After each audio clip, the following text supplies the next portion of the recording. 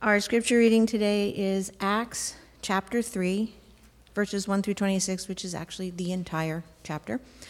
If you're reading from the Bible in the seat in front of you, it's on page 513. If you need a Bible or you know someone who needs a Bible, please take that home from Cornerstone as a gift.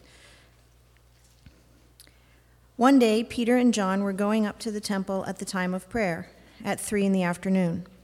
Now a man who was lame from birth was being carried to the temple gate called Beautiful, where he was put every day to beg from those going into the temple courts. When he saw Peter and John about to enter, he asked them for money. Peter looked straight at him, as did John. Then Peter said, "Look at us." So the man gave him his attention, expecting to get something from them. Then Peter said, "Silver or gold I do not have, but what I do have I give you. In the name of Jesus Christ of Nazareth, walk." Taking him by the right hand, he helped him up, and instantly the man's feet and ankles became strong. He jumped to his feet and began to walk. Then he went with them into the temple courts, walking and jumping and praising God. When all the people saw him walking and praising God, they recognized him as the man who used to sit begging at the temple gate called Beautiful, and they were filled with wonder and amazement at what had happened to him. While the man held on to Peter and John, all the people were astonished and came running to them in the place called Solomon's Colonnade. When Peter saw this, he said to them, "Fellow Israelites, why does this surprise you? Why do you stare at us as if by our own power or godliness we made this man walk? The God of Abraham, Isaac, and Jacob, the God of our fathers, has glorified his servant Jesus. You handed him over to be killed, and you disowned him before Pilate, though he had decided to let him go. You disowned the holy and righteous one and asked that a murderer be released to you. You killed the author of life, but God raised him from the dead. We are witnesses of this. By faith in the name of Jesus, this man whom you see and know was made strong. It is Jesus' name and the faith that comes through him that has completely healed him, as you can all see. Now, fellow Israelites, I know that you acted in ignorance, as did your leaders, but this is how God fulfilled what he had foretold through all the prophets, saying that his Messiah would suffer. Repent, then, and turn to God, so that your sins may be wiped out, that times of refreshing may come from the Lord, and that he may send the Messiah, who has been appointed for you, even Jesus. Heaven must receive him until the time comes for God to restore everything as he promised long ago through his holy prophets. For Moses said, "The Lord your God will raise up for you a prophet like me from among your own people. You must listen to everything he tells you, and anyone who does not listen to him will be completely cut off from their people." Indeed, beginning with Samuel, all the prophets who have spoken have foretold these days. And you are heirs of the prophets and of the covenant God made with your fathers. He said to Abraham, "Through your offspring all peoples on earth will be blessed." When God raised up his servant, he sent him first to you to bless you by turning each of you from your wicked ways. The word of the Lord. Thank you, Jenny. 26 verses. You never know what you're going to get if you sign up to be a scripture reader, so well done. All right, let's pray together, and then I'll get us started. Heavenly Father, thank you for your word. Thank you for just time together as a church to hear from you, and just give you praise for a wonderful Christian Ed Hour already at 9, and just already a wonderful morning together, and that we get to continue through worship and then hearing your word. Lord, I pray that you would speak to us. That we know that the Bible is your word. It's God's word, and so we want to hear from God. And it's in his name we pray. Amen. So this week, as I was thinking about the sermon, I was trying to imagine you sitting there in your seats, and I was thinking about your needs. Now, we all have different types of needs, and if you were to stop and identify like that main need in your mind right now, I bet we'd all have different needs. We'd all have something different to say. Some of us would say, you know what, the thing I need most is money. Right? I have a job, I need a job, or I need a raise, or I need help paying off student debt, or I have a mortgage that needs to be paid, or car payments, or medical bills. You would identify your need as financial. We can probably all relate to that in some way. Some of us would identify relationships as our main need. Maybe we're going through marriage problems and we need the Lord to work there, or we have family problems or problems with a parent or sibling, or maybe relationship problems outside of the family, like with a friend or a coworker, and you need reconciliation or to kind of work together. So you would identify relationships as your need. Some of us would identify time as our need. Man, if I just had more time. I'm so busy, running the kids around to sports. Or I'm so busy at work. I'm just working long hours. If I just had more time, I could get my work done. I could spend time with family. I could get my homework done. We would identify time as our need. Maybe you can think of something else, like you have a medical need or an emotional need or a social need or whatever it is. We each have needs. And as we open the Scriptures and as we really read through the Scriptures, we find a God who cares about our needs. I think it's a really simple point, but it's an important point.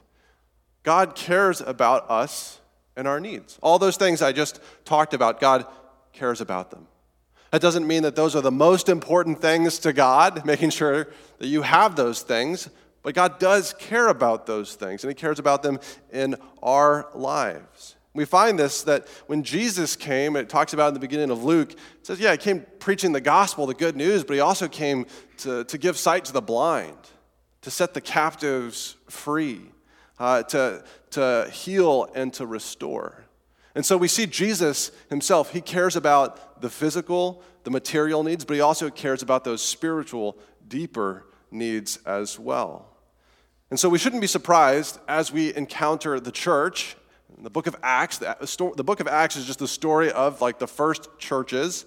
And this is the kind of the first church community that we're looking at and kind of their action in the community of Jerusalem. We shouldn't be surprised that people in this church, the leaders, Peter and John, that they care about other people's needs. Because they're just reflecting their Savior. They're just reflecting Jesus. They're just living like Jesus. And so they also care about the needs in their community. And they encounter this man, and we're going to see them meeting this man's need. So they're on their way to the temple. There was a couple times during the day that you could go and you could pray.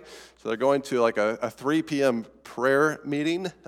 And they're coming up to the temple compound. They're walking through this gate called the Beautiful, and they encounter a man who has clear need. He is a cripple. He's born lame. That means all of his life he hasn't been able to walk and get around like he needs to. And so this man, if you were to think about him, like he obviously needs help getting to the temple gate where he can then beg for money, but his entire life is based on need, right? It's need for money, need for transportation. The scriptures don't say, but maybe he needed to help getting into bed or going to the restroom or getting food. His needs are pretty obvious, right? He needs help with that, but actually he underestimates his need. He underestimates his true need. And so we're going to talk a little bit about that because I believe we underestimate our true need as well. I'm trying to change the slide. It's not working. We underestimate our need. Now, the man didn't ask them for healing, and he didn't have a clear perception of his need, right? He asks them for money. He asks them for alms. And so you can kind of get inside of his brain, and he kind of got into this way of thinking that if I can just have more money, it will solve my needs. I will get through today. If people will just give me what I need, then I can keep going forward. And so he'd kind of become locked into a way of thinking that he couldn't imagine that God could do something else, that God could meet a different need. And I think we can become locked into a way of thinking too, like as individuals and families. Well, this is what we need God to do. We become locked into that way of thinking. When God actually needs us to imagine that he can do something else. He can do something greater, that we're actually underestimating our need. I read an interesting little article this week that spoke about the difference between left brain and your right brain. Your left brain and your right brain. I always get these confused, but apparently, like the place of creativity and imagination in your brain is kind of the right side, and the place of like order and logic is more of the left side. And that's where we kind of get like if you're more of like an orderly and logical and rational person, then like you're a left brain person. If you're more creative and artistic, you're a right brain person. I've not studied this in depth, but I do think we can become, in our thinking, we can get stuck into left brain, kind of a left brain understanding of our needs, right? Where we become kind of latched on to those obvious needs, right? Those things that we all come up with, those things that you're already thinking about in your mind. If I could just have more of this. And I think the scriptures, as we encounter them, they challenge us to think about our needs in more of a right brain, creative way. A right brain, like what would God say that our needs are? Like here's what I say my needs are, but what would God say? And God really understands me. This man, he thinks he needs silver and gold. Maybe he needs food and a place to sleep. That's very left brain thinking, right? That's very rational. But Peter and John, they're right brain disciples. They are right brain disciples. And I hope that we'll walk away from this becoming a little bit more like right brain disciples as well, that we can look around us and see the people in our community and our neighbors and our coworkers and our families and even see ourselves and our own needs through the possibilities that God can create. God's possibilities. So I want to look at verses 6 through 8. Then Peter said, "Silver or gold I do not have for you. I don't have what you think you need. But what I do have, I give to you. In the name of Jesus Christ of Nazareth, walk." Taking him by the right hand, he helped him up, and instantly the man's feet and ankles became strong. He jumped to his feet and began to walk. Wow. Like this man, he underestimated his need, and suddenly now he is healed, and he is able to jump up and walk and praise God. And his real need was just be healed physically, right? Like that's the extent of his need. Like he underestimated his need, he just needed silver and gold, but his real need was just to be fixed. I don't think that's it at all, actually. I don't think his need stops there. It says he got up and he began to praise God. And then he ran around praising God and saying, look at what God has done. See, we need God. We need to know God. We need to be in relationship with him. God is the one who can meet all of our needs. God is the one who is ready. Yes, he can meet like our budgetary needs, our financial needs. He can meet like our emotional needs. He can meet our medical needs, our whatever. He can meet those. But ultimately, we just need him. We need him to be the one who meets these things. We need God himself. We need to experience the living God. See, only God can satisfy our true need. Only God can satisfy our true need. But that's like, it's easier said than explained. Only God can satisfy our true needs. So we need to experience God, right? So what does that mean? How do we need God? One thing, I was kind of thinking about this, and at first I wrote, what are the things we need from God? But then that kind of still distances us, right? That puts the emphasis on the things themselves and not on God himself. And so I think the better question is, how do we need God himself? How do we need to experience God? And that's the first point, is that, number one, we need to experience him. Verse 11 says this, while the man held on to Peter and John, so he's holding on to Peter and John, he's still a little shaken, all the people were astonished and came running to them in the place called Solomon's Colonnade. They were astonished. They were amazed. This word could also be translated alarmed. They were kind of terrified to experience the living God. There was like this amazement, and instead of driving them away from God, like when you see something that's scary, right? If you imagine like an avalanche coming at you, typically your first response is not to run towards the avalanche. It's to run away. But these people, it's this amazement, it's this fear, but it's this curiosity. I got to know more. This man who's been lame since birth, and I've seen him, I've walked past him every day as I go into the temple. He's been sitting there begging and begging since he was a child, a teenager. And now he's jumping around. I want to find out who has done this, who has the power to heal this man. It says that they ran towards him. This word was like they flocked like a flock of birds just came rushing towards the temple. Or maybe like if you've ever gone to like a road race, like the Chelmsford road race, right, where everyone starts out together and it's this huge, massive people coming together. They come running because they're attracted, right? They're attracted to an experience of God, and when we experience God, it's attractive to others. And when we see others experiencing God, it's attractive to us because we want to experience the living God. We don't want to just go through the motions of religion. I'm doing this thing, and I kind of walk away feeling like I have done the thing I was supposed to do this weekend. No, we want to experience God. That's why we come here. That's why we're a church. See, we need God, just like this man who was crippled. I think when we identify our need, and whatever it is in your mind, the financial, the relational, the time, better health, whatever it is, you're like, I need those things. And it's true, God cares about those things. But what we really need is to experience God in those things.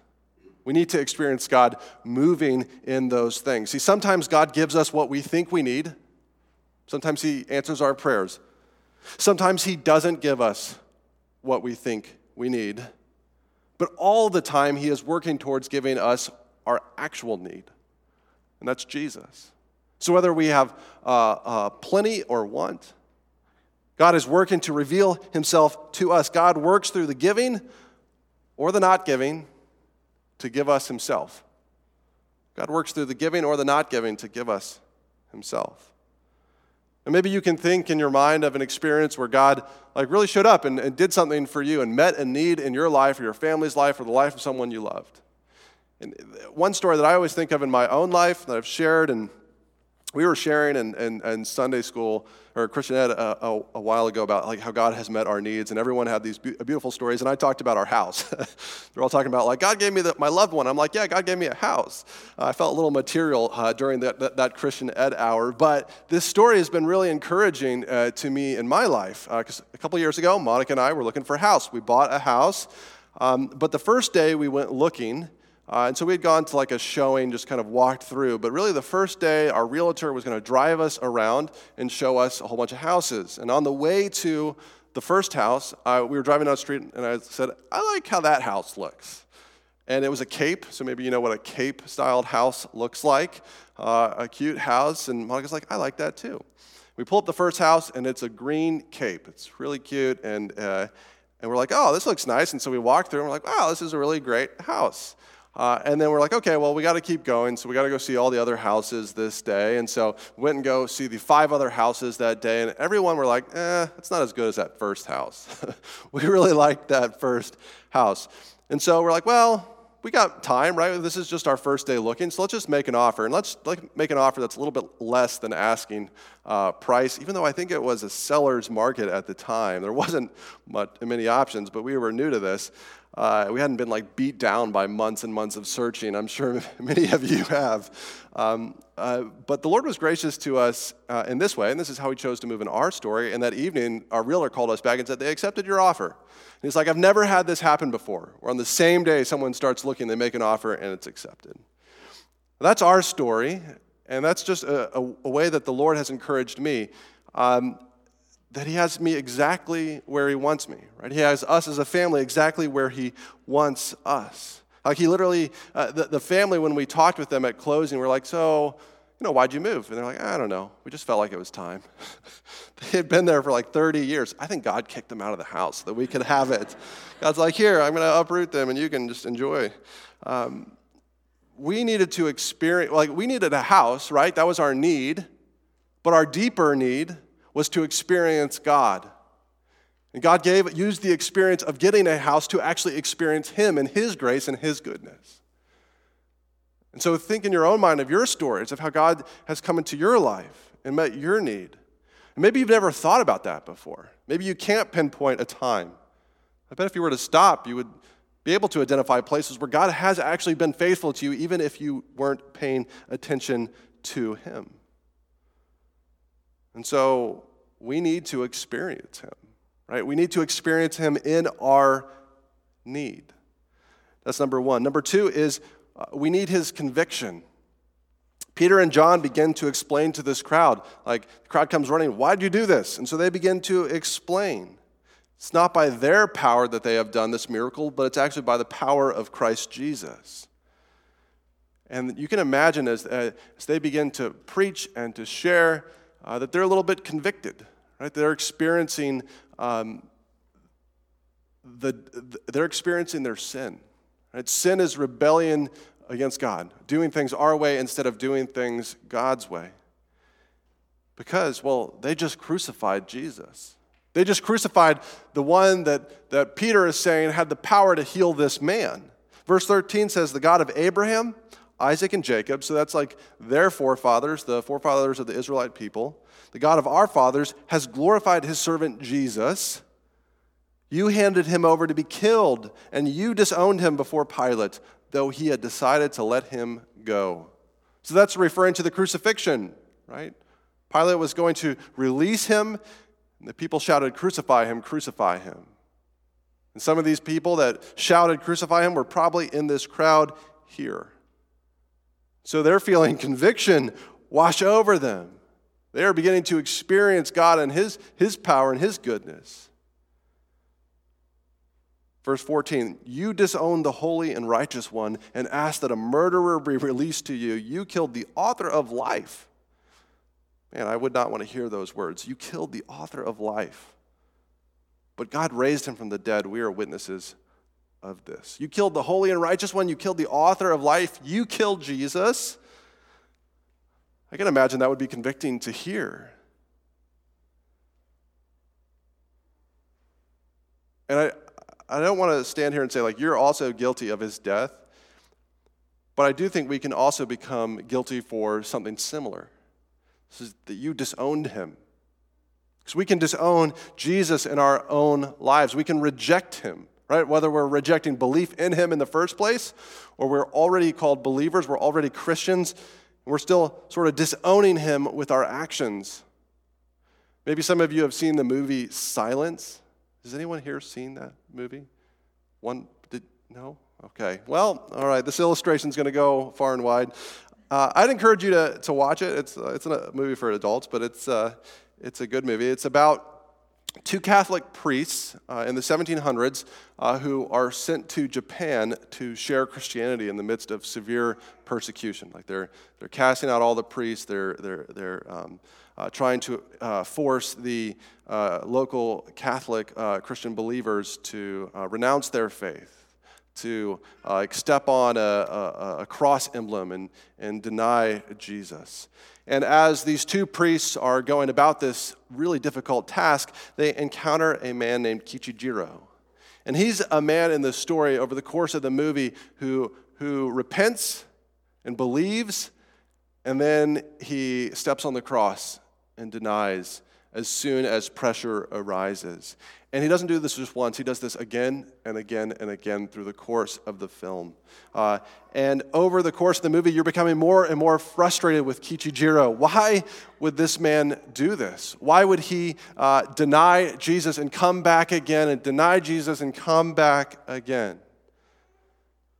But in some ways, I think if we were to put ourselves in this movie, and it's based on a book, if we were to put ourselves in the situation, we would probably not be the faithful priests who suffer and go through it, or even the other believers. We would be the one who is denying Jesus over and over and over again. Like we deny Jesus in small ways all the time. The opportunity to talk about Jesus comes up, right? We don't take it. Or we hold on to sin and lust and bitterness in our hearts, denying Jesus. We're not giving him that place in our lives. Or we are just something as simple as like, I have my Christian time and I have my own time. I have my sacred time and I have my secular time, and that's a denial of Jesus too. And we divide up our lives and we don't give every part of our lives to him. And just like Kichijiro, we need to repent and return again and again and again. And through the course of the movie, the priest keeps welcoming Kichijiro home. He keeps forgiving him and accepting him. And that's what God does for us. That's what God does for you and me. He keeps forgiving us. He keeps forgiving our rejection and the ways that we turn and welcoming us home. We need a God who's going to meet all of our needs, like physical, material, but we need a God who's going to meet our spiritual need, who's going to be able to forgive us of our sin and welcome us home because we're going to keep blowing it. And so we need to experience that grace. We need his conviction so that we can experience grace and begin to transform us. Number one, how do we need God? Well, number one, we need to experience him. Number two, we need his conviction. And number three, we need faith in his son, Jesus. And this is what Andy was talking a little bit about earlier. Verse 16, by faith in the name of Jesus, this man whom you see and know was made strong. It is Jesus' name and the faith that comes through him that has completely healed him, as you can all see. See, Peter and John, they don't claim to have the power in themselves to heal this man. Instead, they say it's through our faith in Christ Jesus. Perhaps this man's faith in Christ Jesus that has made him well. And it's the faith that comes through him. That implies something too. It's like the faith is in Jesus, but also it comes from Jesus. So maybe some of you are sitting there and you're like, I don't recognize my need for Jesus. This seems so different. This seems so foreign. Well, then pray. Pray and say, Jesus, if I really do need you, would you reveal yourself to me? Would you convict me of my need? Jesus is the one who grants the belief. Jesus is the one who gives the faith in the first place. So the gospel, we talk about the gospel as a church all the time. It's the good news, right? That Jesus, that he died and that he rose again, just like Peter talks about in this passage. But it's also the good news that by faith in him, we can have a relationship with God. That we can experience God through Jesus. That's Christianity. Christianity is not like a get-out-of-hell-free pass. It's not just if I say the prayer or if I do the right things, if I go to the right classes and take communion or whatever, that I get to go to heaven. It's not about that. It's about knowing God. So how do we need God? We need to experience him, we need his conviction, and we need faith in his son, Jesus. And fourth, we need his refreshment. We need his refreshment. Peter admits that we're ignorant. Verse 17 says, now, fellow Israelites, I know that you acted in ignorance as did your leaders. This does not excuse them. He just admits, you crucified Jesus and you didn't know. Okay, let's deal with that. And I think for us, we can walk through our lives, right? And we can also say, well, I was ignorant. I didn't know that Jesus is God. I didn't know that I was supposed to repent of my sins and believe in him. Okay, but now you know. Now you know. And now you're responsible for this new information. Thanks for coming today. Verse 18 says this, but this is how God fulfilled what he had foretold through all the prophets, saying that his Messiah would suffer. See, God uses our mistakes, and he works through them, and he brings salvation. And here God is bringing salvation. That's always been his plan, even through the suffering of his son, even through the suffering of Christ Jesus. The Messiah, that's what a Hebrew word for Christ, came to suffer and to pay the penalty for our sins. And so our response is found in verse 19. Repent. Repent. Repent then and turn to God. Repent and turn to God so your sins may be wiped out. Repent then and turn to God so your sins may be wiped out. The times of refreshing may come from the Lord. Repentance means to turn our being from sin. Repentance does not mean go out and never sin again. But it's more of a posture. I'm living life my way. I am trying to meet my own needs. I am my own God. To turn from that is to turn then to Jesus and say, I can't meet my own needs.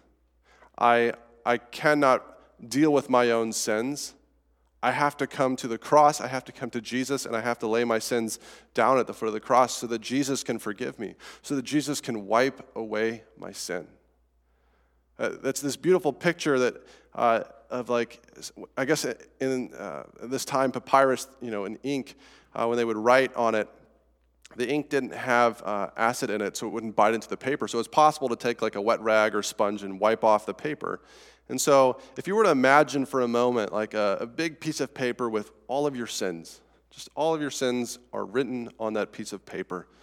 Like Jesus is the one who has the power through his own blood on the cross to come along and dip like his sponge in his blood and to wipe away our sins.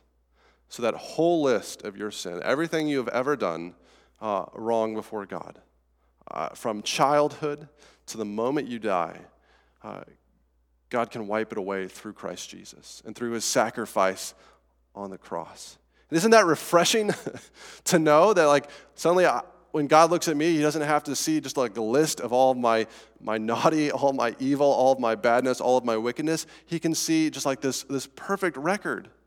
Because the gospel is also this good news that God comes along and like writes everything that Jesus did.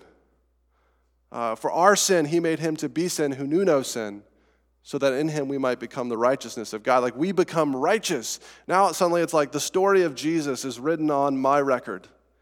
And that ink is beautiful. That's the kind of ink that I want on my record. It says times of refreshing come from the Lord. This rest from the burden of my sin, this rest from the weight of my needs. Suddenly knowing that like God's going to take care of it. Jesus talks about it in the Sermon on the Mount, like he takes care of all of our needs.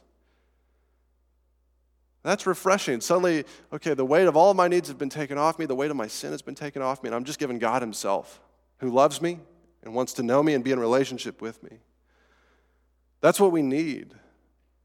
See, we need God to deal down deep in our souls with those part of us that is anxious about money. We need God to deal with our anxiety about our relationships or our anxiety about our time or our medical needs or our emotional needs or whatever it is. We need God to deal with those parts. And he does that just by completely reworking who we are.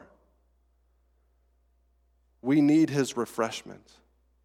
And number 5, we need his restoration. We need his restoration. Verse 21 promises us, Peter says, that God is going to restore everything. That's what Abraham believed, Moses and Samuel and all the prophets.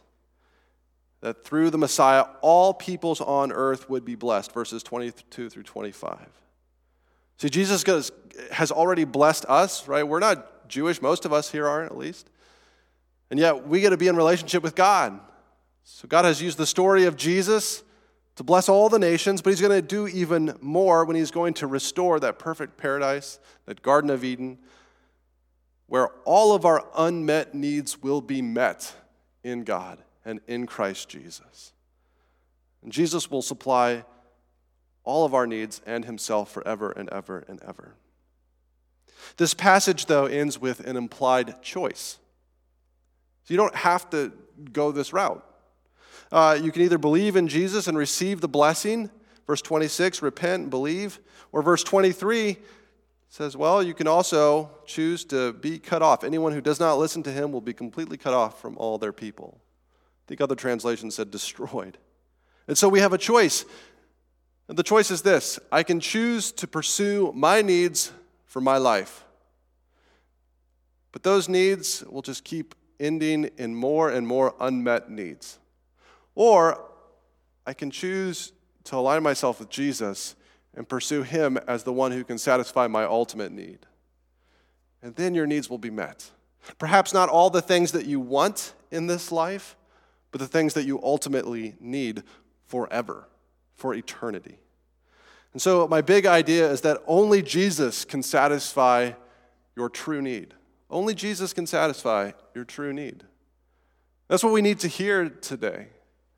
And Jesus works in those like everyday occurrences, those everyday needs, but ultimately only Jesus can satisfy our true needs. Remember, Peter, they looked at this man and they really wanted him to pay attention. I think Jesus really wants us to pay attention this morning. Like, look at me. Look at me. You do not need silver or gold. You need Jesus.